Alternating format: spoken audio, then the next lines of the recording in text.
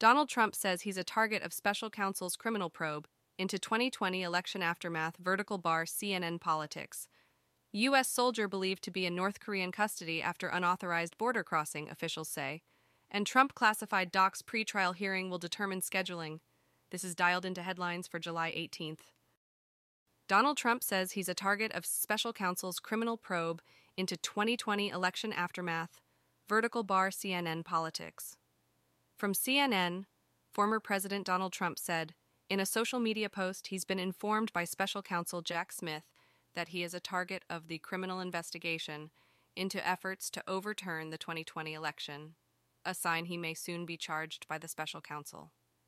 Former President Donald Trump revealed on social media that he has been informed by special counsel Jack Smith that he is a target of the criminal investigation into efforts to overturn the 2020 election. Trump's attorneys received a target letter from Smith's team indicating that charges could be brought against him. The letter caught Trump's team off guard, as they weren't anticipating charges this month.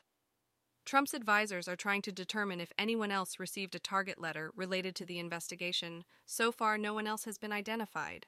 Trump has already been indicted twice this year on unrelated charges.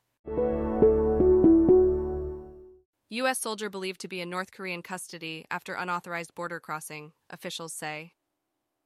From CBS News, the U.S. service member crossed the border so quickly that South Korean and American soldiers didn't have time to stop him, according to local media. U.S. soldier believed to be in North Korean custody after unauthorized border crossing. U.S. and international officials confirmed that an unidentified U.S. soldier crossed into North Korea willfully and without authorization.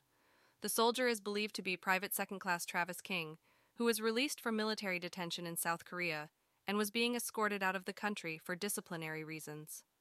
The soldier somehow managed to return to South Korea after going through airport security and joined a border tour group before crossing into North Korea.